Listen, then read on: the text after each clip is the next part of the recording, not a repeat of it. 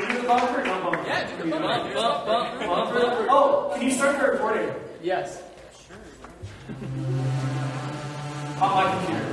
The kingdom of God is as multifaceted and mysterious as our Creator. A kingdom we only see now through a glass darkly. Though we can't picture it fully, God's kingdom is the story told in Scripture, from the garden to the city.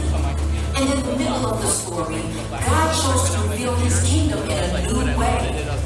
The gospel is not only Jesus coming and dying to save us from our sins, it's also the story of God establishing His dwelling, dominion, and dynasty in the world. We live as both citizens and strangers, prisoners of hope in this shadow kingdom, all while knowing it's not our true home, that something better is coming, that God's perfect kingdom is coming.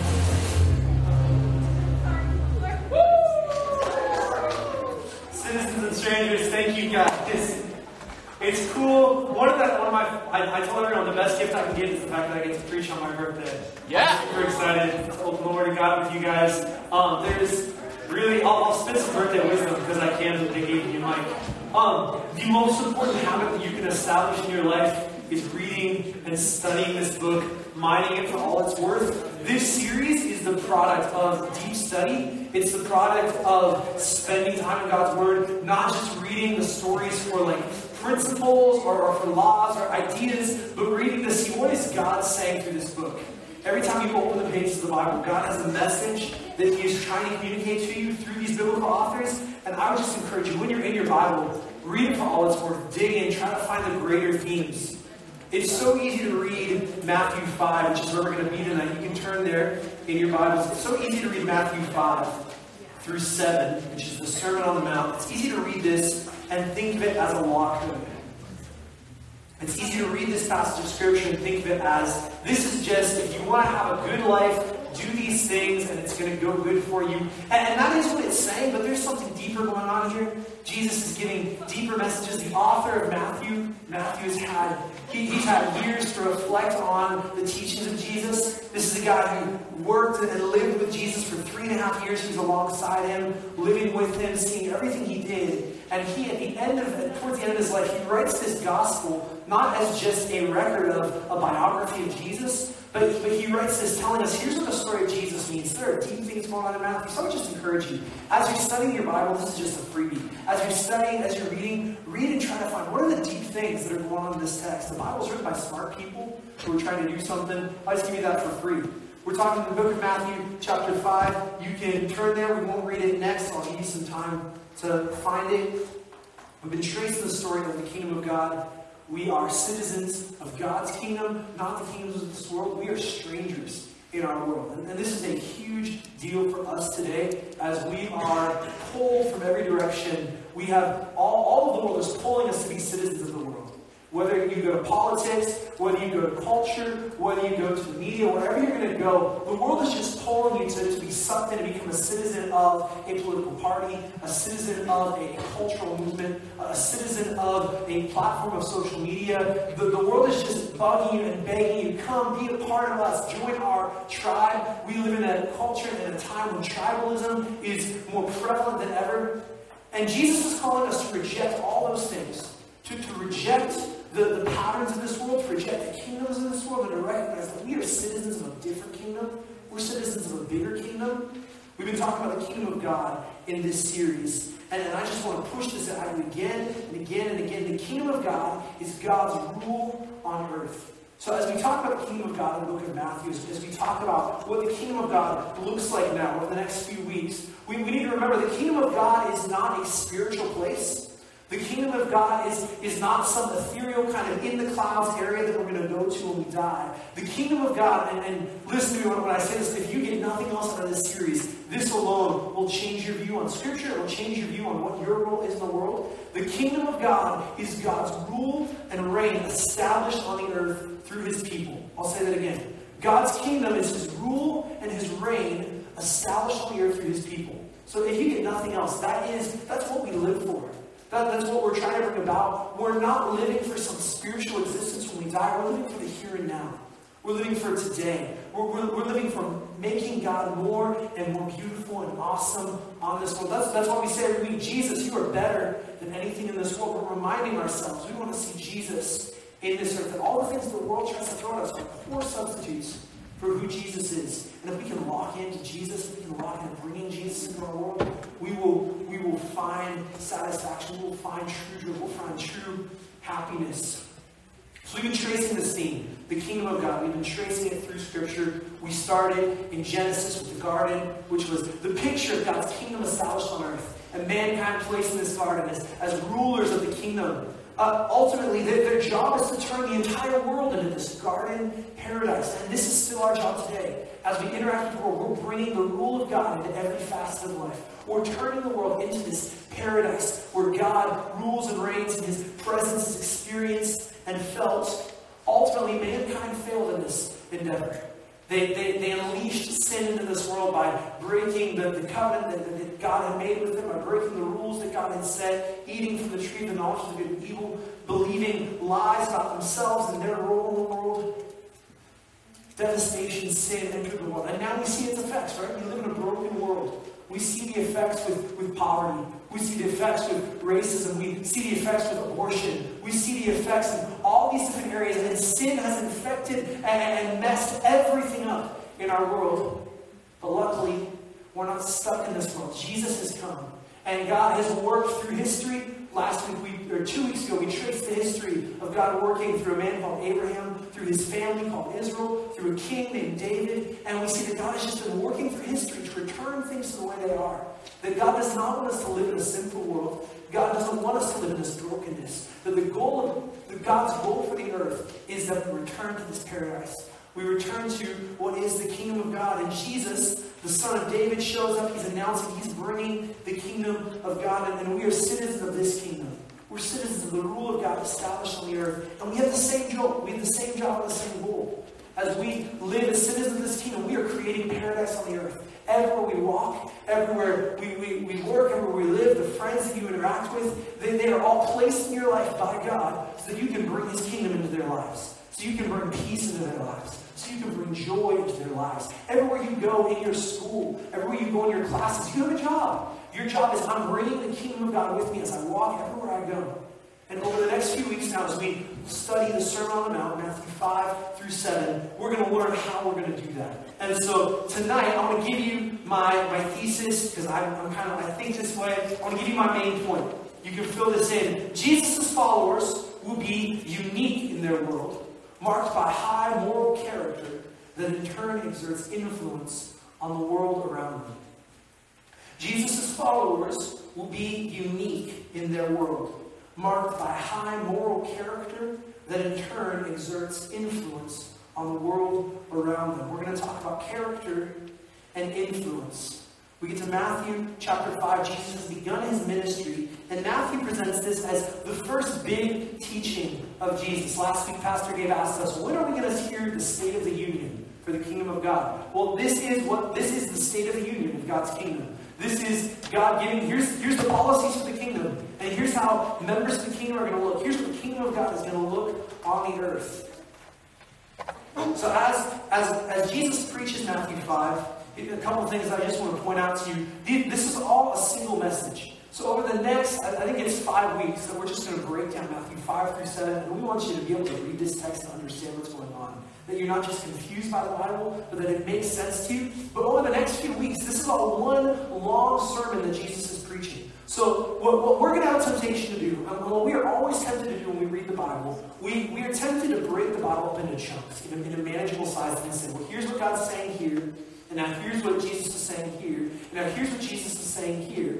And we have a tendency to kind of break things apart, but what I want you to do, and what I want you to keep in mind over the next few weeks, this is all one long story. This is all one long sermon with one main point. So we're gonna apply this in different ways. We're gonna do some different things, but don't get lost in all the breakup. But Jesus has one message that He wants us to get. Here's what Jesus is doing in the Sermon on the Mount. Jesus is reframing the kingdom and its citizens and recapturing the vision of creation from its current misunderstandings. So Jesus is preaching in a culture, He's preaching in a time and a place, and He's preaching to a certain people. As Jesus preaches this message, He's preaching to His disciples, He's preaching to a crowd crowd of non-believers, and he is confronting the beliefs and ideas of his day and age. He's confronting Pharisees who have set this high idea that you must live by every single aspect and facet of the law if you want to enter the kingdom of God. And Jesus is confronting this idea and replacing it with a new one, a vision that the kingdom of God is open to all who will come. Jesus says this again and again and again throughout his ministry. All who come to me, I will take, and I won't turn anyone away. He says this in a culture and a time where you have to reach a certain status to enter the kingdom of God. You have to be good enough. You have to be born into the right family. You have to have the right connections. And Jesus says, no, this is for everyone.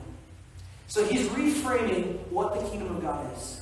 Here's why we need this today. We live in a world that tells us the kingdom of God looks a certain way. We live in a world that says that the church is supposed to be and do and act in a certain prescribed cultural way. And if we step outside those lines, well, hold on. You just need to go to church and do your religious thing. But the kingdom of God is bigger than that. And the kingdom of God, what the kingdom of God is meant to do, it's meant to grow and expand into all the earth. This is what Pastor Gabe reminded us of last week, that the kingdom of God starts small and it gets bigger and it just invests and infects the entire world. The power of God, the glory of God, the goodness of God makes its way to every facet of life. And so we don't have this strange separation of church and state. We don't have some strange idea where I'm a Christian on Wednesdays and Sundays and then I live differently throughout the rest of my life. Or I do my Jesus thing at church, but that stays at church. Keep your faith to yourself. That is not the kingdom of God. Jesus is reframing this. So this is why we need to hear this today. Because the kingdom of God needs to infect every part of the world. Jesus' followers are going to be unique in their world, marked by a high moral character that in turn exerts influence on the world around them. Here's my first point. Citizens of the kingdom reflect the character of the king. Citizens of the kingdom reflect the character of the king. Matthew chapter 5, and we'll start reading. And as we're reading, I'm just going to kind of talk through. I'm not going to have time to give you the full exegesis and breakdown of all these points. There are literally 500-page books written just on these 16 verses. We can't do that tonight. I wish I could, but I can't. So what we're going to do, I'm just going to give you some talking points. And what I want to do as I talk through this, I want to just get you ready to launch into your groups and discuss these in more depth and detail. I want to get you ready for Starbucks tonight. FYI, every Wednesday, almost, we're at Starbucks. Everyone's invited and welcome. Marina Beach, if you want to come hang out, talk through stuff, you can do that. So I just want to prepare you for some conversations in your small groups. I want to prepare you to be able to discuss this throughout the week with your friends, with your family. So I can't touch everything, but I'm going to do the best that I can to help us understand what's going on here. Matthew chapter 5, starting in verse 1. Seeing the crowds, he being Jesus, went up on the mountain, and when he sat down, his disciples came to him. And he opened his mouth and taught them, saying, Blessed are the poor in spirit, for theirs is the kingdom of heaven. Blessed are those who mourn, for they shall be comforted. Blessed are the meek, for they shall inherit the earth. Blessed are those who hunger and thirst for righteousness, for they shall be satisfied. Blessed are the merciful, for they shall receive mercy. Blessed are the pure in heart, for they shall see God. Blessed are the peacemakers, for they shall be called sons of God. Blessed are those who are persecuted for righteousness' sake, for theirs is the kingdom of heaven. Blessed are you when others revile you and persecute you, and utter all kinds of evil against you falsely on my account. Rejoice and be glad, for your reward is great in heaven. For so they persecuted the prophets who were before you. We're going to stop there and pick up again later. Jesus tells us that citizens of the kingdom reflect the character of the king. Here's what's happening. Jesus is giving a list of character traits. He's saying, if you're part of the kingdom, this is what your life is going to look like. This is what your heart is going to look like. You're going to be marked by all these different things. You're going to be marked by being poor in spirit, by being mournful, by being meek, by hungering for righteousness. So what I want to do with you in just a few minutes is break this down, kind of line by line, talk about what these things mean. So first thing, we're told that citizens of the kingdom are going to be blessed. What does this talk about? The word blessed. This is actually a word that we trace all the way back to the Old Testament, and we could spend plenty of time going through and getting the word history. We won't do that now. But here's the idea. The idea of being blessed is it's the peace and security that comes from right relationship with God in response to Jesus' teaching. So the idea here is that a blessed person is the person who listens to what Jesus does and then goes and does it. And if you listen to what Jesus says, and then you go and do what he tells you to do, you are going to experience peace and security in your heart and in your relationship with God.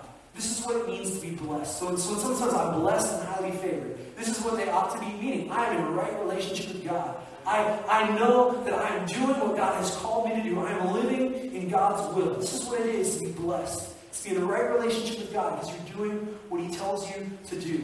As Jesus lists these things, he's building a tower from the ground up. So you can think of this as kind of a layer after a layer after a layer. And all these things build on top of each other. The first thing he says, someone in the kingdom of God is going to be poor in spirit.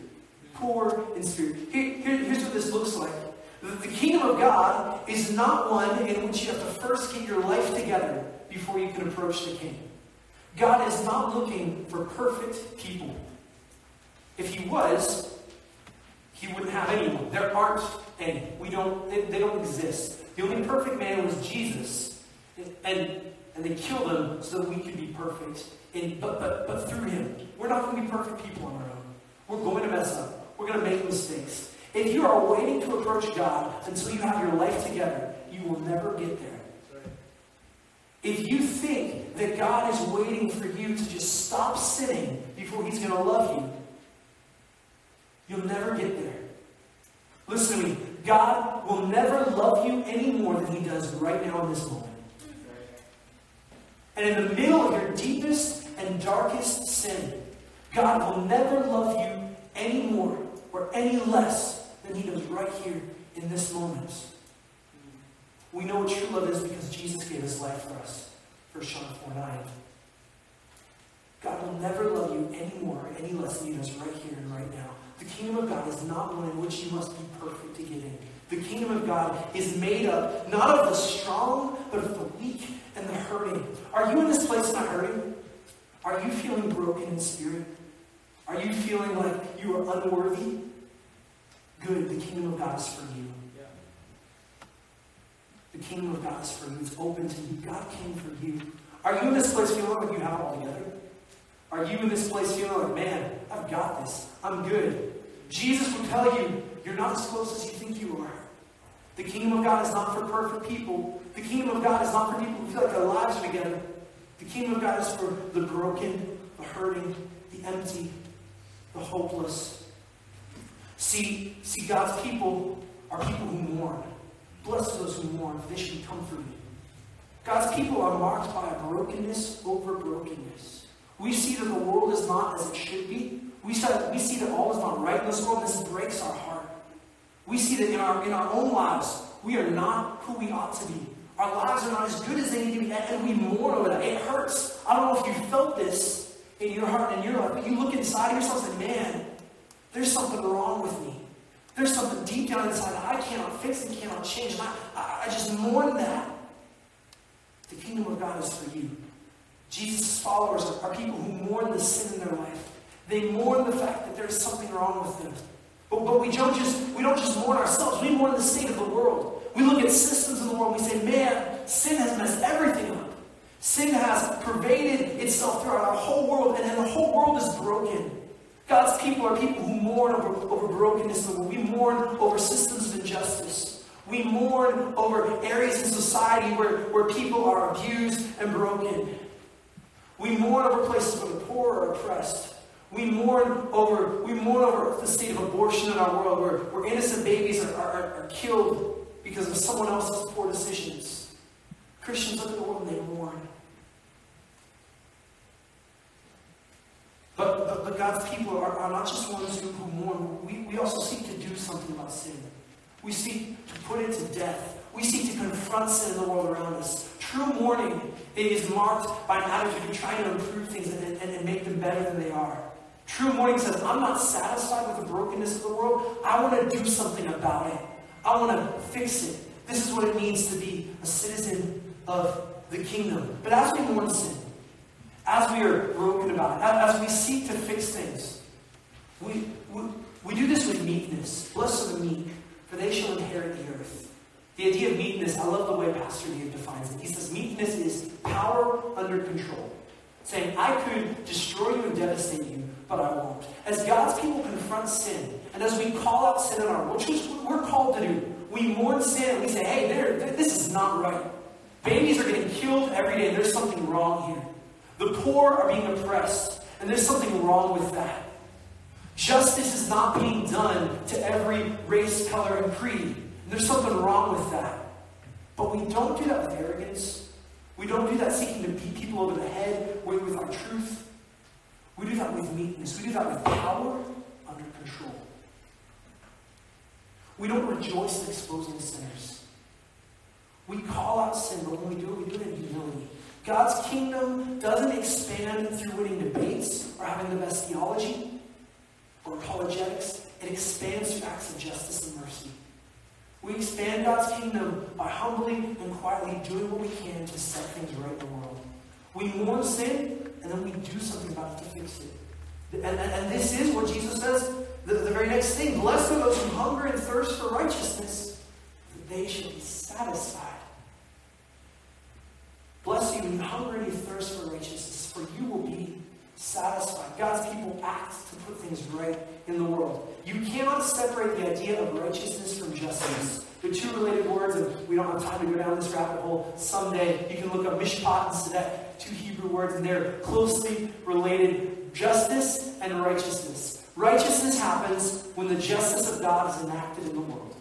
Righteousness happens when the justice of God is enacted in the world. Right relationships among all things in the created order of things.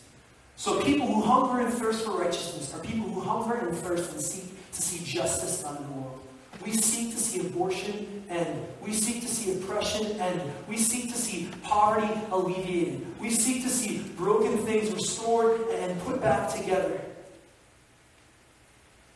Citizens of the kingdom see the broken state of the world and are dissatisfied. We're hungry for justice. We thirst for righteousness. We won't be satisfied until we see it. We work towards it actively. We're not just satisfied saying, man, the world sucks and I want to see it better. But we're hungry. We're actively seeking to see things made right. In our relationship with each other, as you have relationships with your friend and your family, you're seeking to have the right relationships. So when there's something between you and a friend, you don't just say, man, that sucks, we can't be friends anymore. You seek to make things right. When you see injustice done in your school, when you see bullying happening, when you see people treated unfairly, we don't turn a blind eye to those things, but we actively seek to see the right thing done. But justice and mercy go hand in hand. Blessed are the merciful, for they shall receive mercy. Justice and mercy go hand in hand. We need to hear this today. In a culture captivated by the question of what it means to have social justice, we need to also consider social mercy. And this is the world of our politics right now. And it is right that we seek justice. It is right that we are concerned about the right thing being done. But only as long as we also seek mercy. We seek mercy for even the people who are at fault and are wrong. They need mercy too. Perfect people don't need mercy. They do the right things, but their hearts were in the wrong place. They didn't have hearts of mercy. Blessed are the pure in heart, for they shall see God. God's kingdom is not primarily about what you do. It's about what happens in your heart. You can do all you want to establish justice and have mercy happen, but if you're doing it for the wrong reason, if your heart isn't in it, you're doing it poorly. You're doing it wrong. Mercy and justice done for self-advancement and self-promotion is worthless. You will not see God. The pure in heart will see God. The right thing with the wrong heart is the wrong thing. You can do the right thing, but if you have the wrong heart about it, you're doing the wrong thing. We are peaceful warriors. We're seeking to do right, but we're seeking it for the right reasons. We're pure in heart. We're peaceful warriors, fighting evil, not people. Blessed are the peacemakers, for they shall be called sons of God. We seek to live at peace with those around us, even those that we vehemently disagree with, even people that we totally do not see eye to eye. We want to live in peace with them.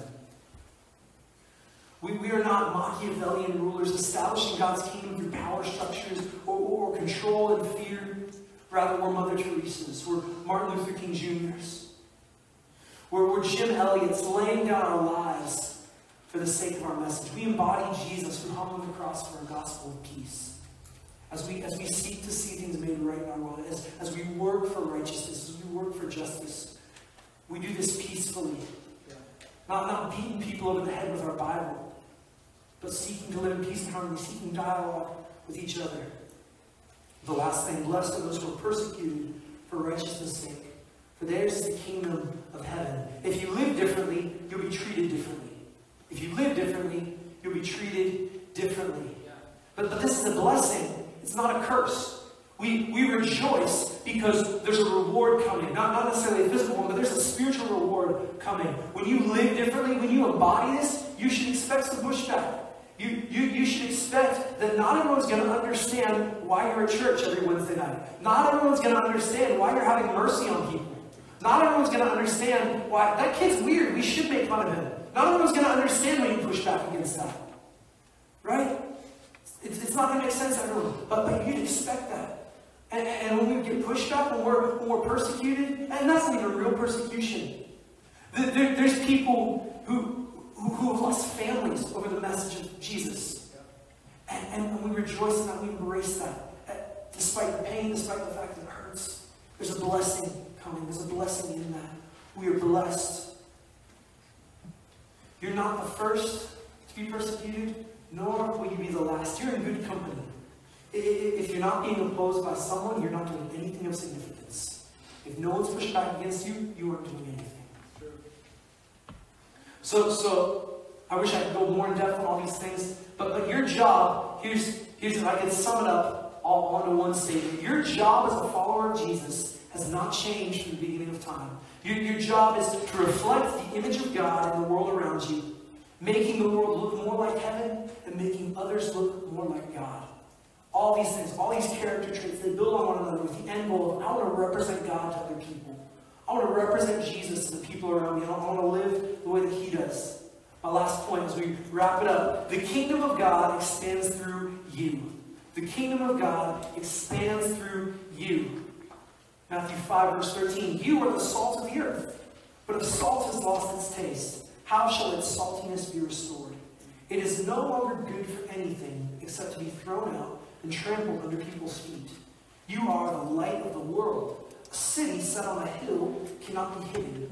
Nor do people light a lamp and put it under a basket, but on a stand, and it gives light to all in the house. In the same way, let your light shine before others, so that they may see your good works and give glory to your Father who is in heaven. The kingdom of God expands through you. Jesus' followers will have an influence on the world around them. Your goal and your responsibility is not just to do your Christian thing and not interfere with anyone else's life. The calling that God has placed on your life is to interfere with everyone's life. Not through aggressive kind of rude behavior and being a jerk about it, but just through living like Jesus, loving like Jesus, embodying the character of Jesus. And as you do this, the world around you is going to change. Right. You are going to live as salt in this world. You're going to live as light in this world. Jesus makes two comparisons that his followers will embody. He says that you are salt. You are salt. What does salt do? When you put salt in a dish, you taste it. I love to bake. I love to make cookies and stuff. I was making some cookies the other week, and I forgot to put in the salt. I baked them. I finished them. I bit into one of them. It was nasty. I had to throw the whole batch away.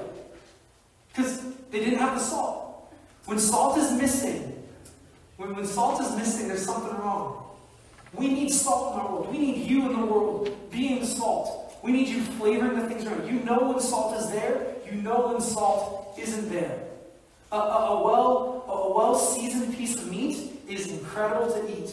A piece of meat without any seasoning is bland and disgusting. I was at a Mongolian barbecue 2 days ago, and they did not season their meat. It was so gross. It was a waste of money. It was a waste of time. They didn't season their meat, and it was worthless. It was no good. The world and your life and your world is worthless without you. Right. We need salt in our world. We need to taste you. We need to know that you're there. You need to make yourself known. Imagine fries without salt. In and out. Right? We need you in the world. Salt works its way through. Do people taste you when you're in the room? Do people know you're there? What do people taste when you're having conversations? Is it tasty? That's good. Do people enjoy talking with you and being around you? Do the conversations that you have with other people build them up or tear them down?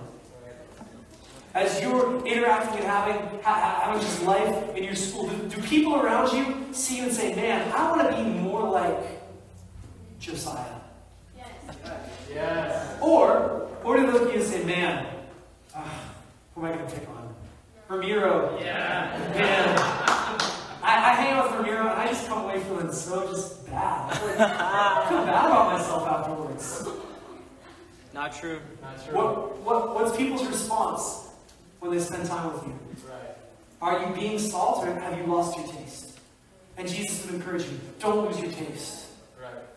Don't lose your taste. Salt that isn't salty, it isn't good for anything except to be thrown away and trampled underfoot. Don't lose your taste. Jesus says you're also light. You're also light in the world. You're affecting the world around you, but you're also functioning as light. What does light do? Light exposes darkness. Light pushes back darkness. Your calling as a Christian is to push back darkness in the world around you. To push back evil. To push back dark things and bad things. And so when you're in conversations, you're not just there, but you are actively working against the forces of evil. Right. We live in an unspiritual culture. We live in a culture that's pretended that demons and devils don't exist and we don't have to worry about them. Let me tell you, that is a false paradigm. It's a false view of the world. There are evil forces in your world, but we don't think about that and freak out. We think about saying, man, I have an opportunity and I have a responsibility to push back against those things.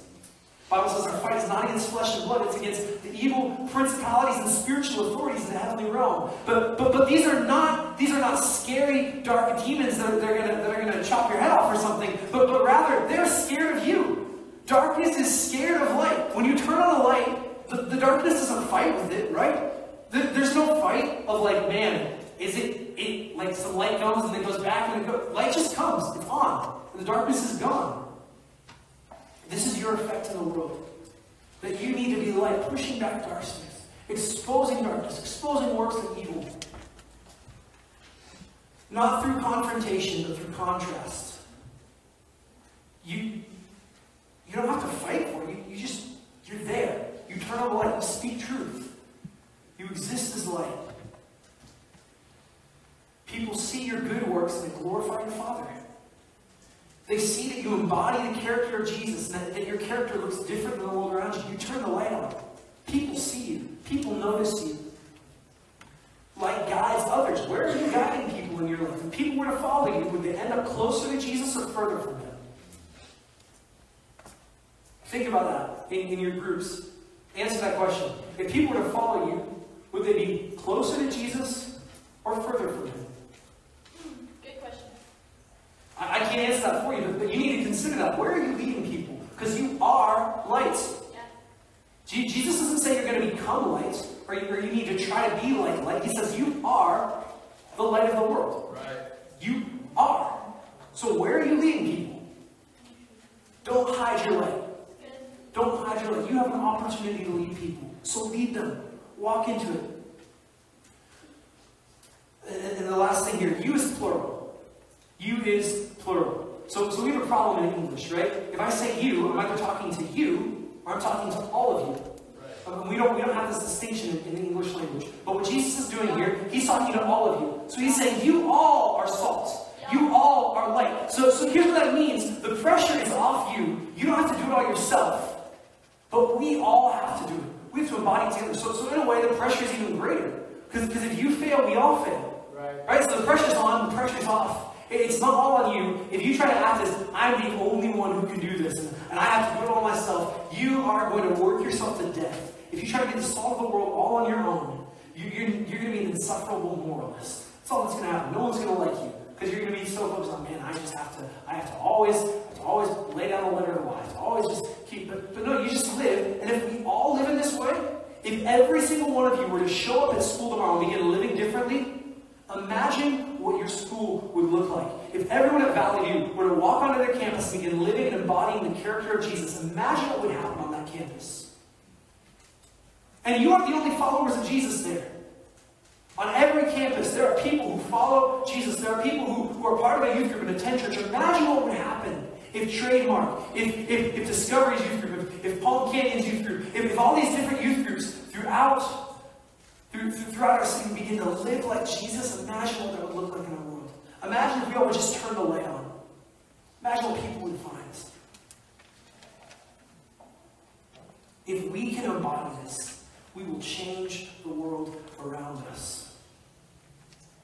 So I want to give you that big vision. I want to send you to groups and to talk about this stuff and flesh it out further. In about 10 minutes. I'm sorry, leaders. I did not give you enough time. But we're going to do what we can. We're going to try to talk to you, have some real conversations. 8:15. Let's pray real quick and then go to groups. Jesus, we thank you. We thank you for your word. We thank you for the example that you give us there. That you call us to a high example. You call us to a high standard. But Jesus, we thank you that we can embody this. We can live in this. You've given us the power to do this. I pray that we would be people of high character. That through our character we would influence the world around us. That we would see our world change through us. But you give us the heart and the passion to do it. In your name we pray. Amen. Repeat after me. Jesus, you are better than anything in this world.